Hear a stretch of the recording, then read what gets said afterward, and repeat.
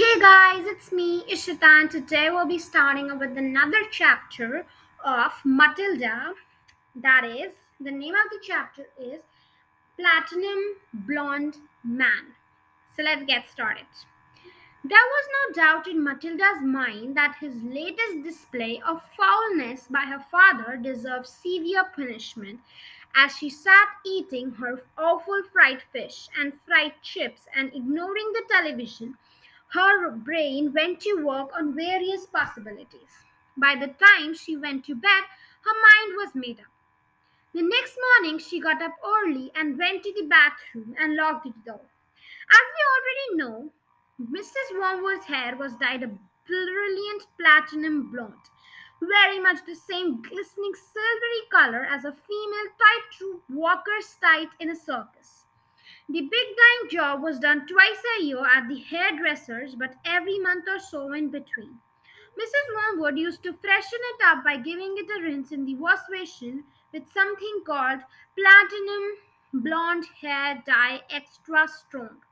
This was also served to do the nasty brown hairs that kept growing from the roots underneath. The bottle of platinum blonde hair dye extra strong was kept in the cupboard in the bathroom, and underneath the title on the label was written cautious, this is peroxide. Keep away from children.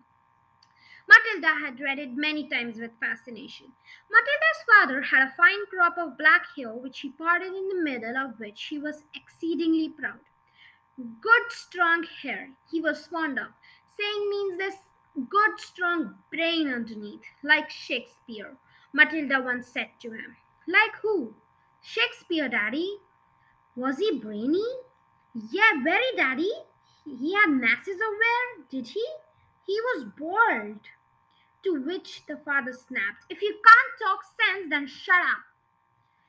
Anyway, Mr. Wormwood kept his hair looking bright and strong, so he thought by rubbing it into every morning large quantities of lotion called oil of violet's hair tonic.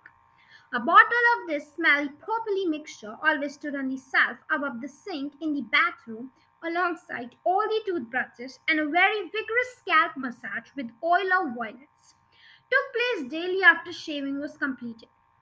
This hair and scalp massage was always accompanied by a loud masculine grunts and heavy breathing and gaps of that's better, that's the stuff, rub it right into the roots, which could be clearly heard by Matilda in her bedroom across the corridor.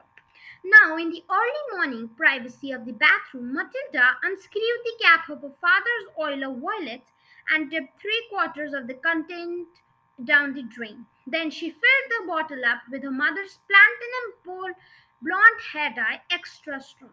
She carefully left enough for her father's original hair tonic in the bottle so that when she gave it a good shake, the whole thing like reasonably purple.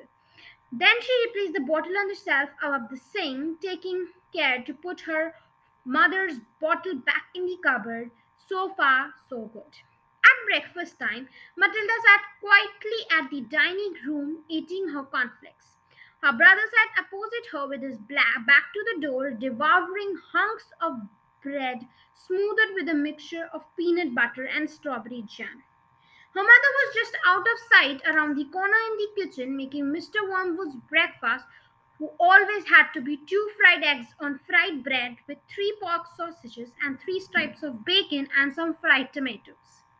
At this point, Mr. Wormwood came noisily into the room. He was incapable of entering any room quietly, especially at breakfast time. He had always had to make his appearance felt immediately by creating a lot of noise and clatter. One could almost hear him saying, it's me, here I come, the great man himself, the master of, sorry, he said, master of the house, the wage earner, the one who makes it possible for the rest of you to live so well. Notice me and pay me your respects. On the occasion, he strode and slapped his son on the back and shouted, well, my boy, your father feels he's here for another great money making day today at the garage. I've got a few little beauties I'm going to flog into the idiots this morning. Where's my breakfast? It's coming, treasure, Mrs. Wormwood called from the kitchen.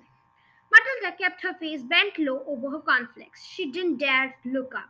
In the first place, she wasn't at all sure she was going to see, and secondly, if she did what she thought she was going to see, she wouldn't trust herself to keep a straight face. The son was looking directly out of the head, stuffing himself with bread and peanut butter and strawberry jam. The father was just moving around the seat at the head of the kitchen, and when the mother came sweeping out of the kitchen carrying a huge plate piled with eggs and sausages and bacons and tomatoes. She looked up. She caught sight of her husband. She stopped dead. Then she let out a scream that seemed to lift her right up into the air, and he dropped the plate with a crash and splash onto the floor. Everyone jumped, including Mr. Womble. "What the heck the matter with you, woman?" he shouted. "Look at the mess you have made on the carpet. Your hair!" The mother was shrieking, pointing a quivering finger at her. "Look at your hair! What have you done to your hair? What's wrong with my hair, for heaven's sake?" He said, "Oh my God! Dad, what have you done to your hair?" The son shouted. The splendid, noisy scene was building up nicely in the breakfast room. Matilda said nothing. She simply sat there admiring the wonderful effect on her own handicraft. Mr. Wormwood's fine crop of black hair was now a dirty silver, this a time of a tight troop walker's tie that she had not been washed for the entire circus season. You have dyed it!" shrieked the mother. "Why did you do it, you fool? You look so absolutely frightful. It looked horrendous. You look like a freak. What the blazes are you all talking about?" the father yelled, putting both the hands to his head. "I almost certainly have not dyed it." "What do you mean I've dyed it? What's happened to it? Or is it the same sort of stupid joke?" His face was turning pale green, the color of sour apples. "You must have dyed it, Dad," the son said. "It's the same color as Mom's, only much dirtier looking." "Of course he dyed it," the mother said. "Can't change color all by itself. What on earth were you trying to do? Make yourself look handsome or something? You always look like someone's grandmother gone wrong. Get me a mirror." The father yelled. "Get me a mirror," the father yelled. "Don't just stand there shrieking at me. Get me a mirror." The mother's handbag lay on a chair at the other end of the table. She opened the bag and got out a powder compact that had small round mirrors on the inside of the lid. She opened the compact and handed it to her husband. She grabbed it and held it before his face, and in doing so spilled most of the powder all over in front of his fancy tweed jacket. "Be careful!" shrieked the mother. "Now look what you have done. That's my best Elizabeth Adrian face powder." "Oh my God!" yelled the father, staring into the mirror. "What's happened to me? I look terrible. I look just like you have gone wrong. I couldn't go down to the garage and sell car like this. How did it happen?" He stared around the room, first at the mother, then at son, then at Matilda. "Who could have happened it?" he yelled. "I imagine, Daddy," he said quietly. Matilda said quietly that weren't looking very hard and you simply took Mummy's bottle of hair stuff or the self instead of your own. "Of course that was happened," the mother cried. "Very well, Harry. How stupid can you get? Why didn't you read the label before starting splashing the stuff all over you?